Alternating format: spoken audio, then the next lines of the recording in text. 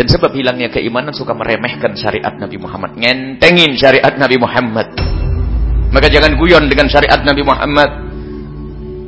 Ada orang sering guyon syariat Nabi Muhammad, suruh sholat, sholat nomor 2, nggak usah guyonan begitu sudah.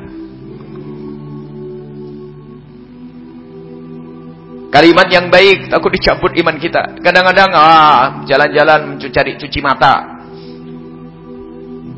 ngotorin mata, cuci mata. Cuci mata kalau melihat hijau daun, tumbuhan, dan seterusnya. Kita sering ngomong tentang syariat Nabi Muhammad dengan merendahkan.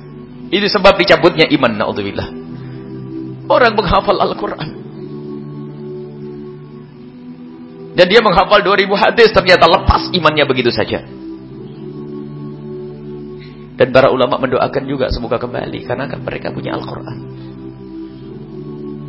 Biarpun punya Al-Quran, ternyata hatinya tidak benar, menjadi tidak mendapatkan hidayah.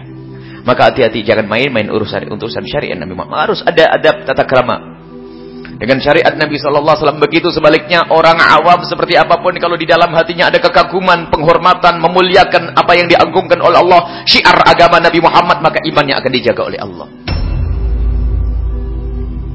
Orang awam masih menghormati syiar Allah, majelis ilmu masih senang Allah. Para ulama masih cinta, para habaib kenal hati dengan hatinya, dengan Nabi Muhammad sering menyebut, aman ini.